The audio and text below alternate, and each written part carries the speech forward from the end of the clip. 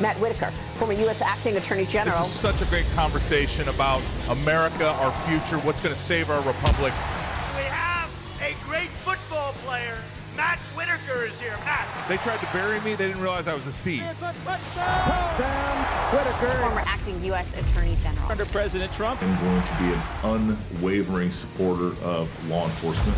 Welcome to Liberty and Justice with your host, Matt Whitaker.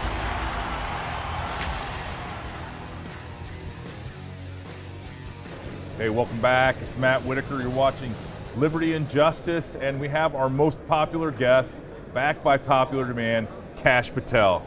How are you doing, my friends? Great to be at CPAC live on your show, like real human beings instead of through like television monitors. You know what? And I always enjoy that because every time we have done a Liberty and Justice show, I've been somewhere different and you've been somewhere we've different. never been together. One time we were in the same city but not in the same place, which we were both in Vegas, I think, which was weird. Yeah. But nonetheless, we only have a short amount of time.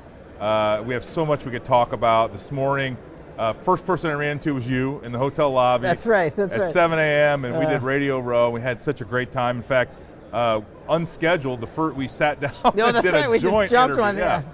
Yeah. But what are you working on? I mean, I know you're doing the fight with Kash. Yeah. I know that the future of the Republic is definitely on the ballot in 24. What are you doing? Well, look, you're leading the charge on your areas of expertise in terms of law enforcement, due process, stopping a two-tier system of Rule justice. of law. Rule of law. Follow the Constitution. It's pretty simple. Yeah. So. Separation of powers, novel idea. Right. But in my, vignette stuff, I'm kind of following your lead when it comes to the deep state, because I think they're the ones that have weaponized the rule of law, if we can call it that, with them, to create a system in the United States of America in 2023 where if you go to church in a certain town, the FBI literally profiles you and targets you to investigate you because of your faith. Or if you're a certain political orientation and you vote America First agenda policies or a big Donald Trump guy, the FBI targets you. And you just heard the current Attorney General go before Congress and swear under oath they never investigate anyone based on First Amendment alone. Yeah. And that's exactly what they're doing. So step one, educating them on those pieces, but two, providing the solution. Yeah. And I think in a lot of different cases, and this Merrick Garland testimony just highlighted. I thought Senator Cruz, Senator Lee, my friend Marsha Blackburn, there's so many on that panel were able to highlight your point. I mean, we First Amendment, protected speech, we all understand that. And then we have these statutes that get as close as you possibly can. You have the FACE Act, which prevents people from blocking access to abortion clinics. You have on the other hand, you have this law that says you can't protest essentially in front of a Supreme Court justice's home. I know it's a little more complicated, but nonetheless, if you're protesting, that could be a very threatening act. Well, just think about it. What demonstrating you know where somebody sleeps. What if 100 people showed up and protested outside of Sotomayor's house? Not even and you've seen the video, they're not in the neighborhood. Right. They're on the front yard. Yeah.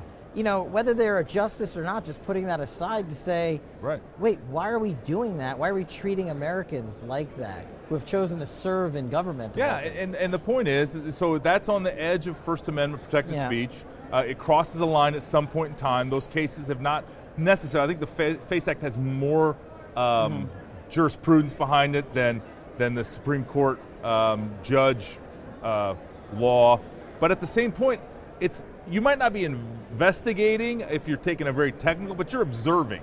You're observing potential crimes being committed. And it seems like they're a lot more aggressive when it comes to protecting their preferred political viewpoint than the right's political viewpoint. Is that the American people are feeling this in their core? I think it's fair. And look, I just had I was on stage with the great Julie Kelly, who's done so much wonderful writing on the Jan 6 stuff, and I'm going to borrow some of her stuff because it's the best. So I don't have to recreate the wheel. But literally, she said there's been 1,000 people arrested from Jan 6, and they put out messaging that they want to make 1,000 more arrests. Since when does the Justice Department say we're going to arrest X amount of people and then reverse engineer these prosecutions? And to your point, yes, some of them definitely broke the law, need to be prosecuted, and even go to jail. Political violence is never acceptable on either side. You and I have totally agreement in that. But the point she was making was a lot of these people were just standing there.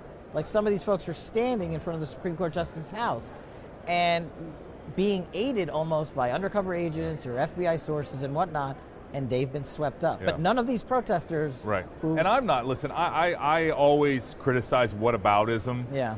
But in this case, what happened in the summer of 2020 and the attack on the White House, you were in the administration at that time.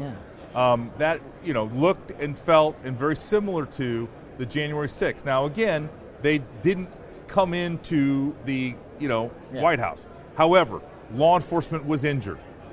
They certainly, there were fires, burnings of buildings near the White House, and yet not a single soul has been geolocated. They haven't looked at the pictures and tried to figure out who they're with facial recognition. It just seems like we need it equal on both sides. The American people demand that like crimes be treated equally. And again, we can point to the raid on Mar-a-Lago as another example of where, Joe Biden's treated one way, Mike Pence is treated one way, and yet we bring, 30 FBI agents to Mar-a-Lago. The former president's house. But I think, look, as former federal prosecutors, you and I share a fundamental belief in due process and the rights afforded to those accused. Not some of the accused, but all of them. And myself as a public defender and you as a federal prosecutor can appreciate the fact that how is it that this Justice Department told the world there were 17,000 hours of footage on Jan 6th, and now we find out there's 41,000 hours? Isn't it a prosecutor's job? I know if you and I were bringing these cases, we would review all of the evidence to satisfy not just the due process of the defendants, but the constitutional obligations we have to bring charges and whether or not there's evidence of innocence or impeachment which you're required to, provide. To do. Yeah. And so that's just another example of, we're just show me the man, I'll show you the crime almost theory, depending on who the man is. Right. And then we'll withhold evidence. Yeah. I mean, just to me, that was one of the most shocking things that, when I was a public defender, I was like, why are you withholding this? All you have to do is turn it over, and your obligation is done and due process is upheld. Yeah. But it's almost as if we have to game the system so much, win the media narrative, and then convince the world that we are doing God's work somehow by doing that. So I want to, we just have such a limited time. I want to talk a little bit about what's good in the world. And when I come to CPAC, I meet patriots from all over the country who love their country. They express it in different ways, but they're looking to join a bigger movement, something bigger than themselves, some way to restore, renew our country. Do you share that same hope? Is that possible, or should we just start buying, a year's worth of provisions and plan to live in the basement for a while? I think I'll go one step further. I don't think maybe a year ago was hope. I was walking around here yesterday afternoon, and I was blown away. Yeah. This place was wall to wall.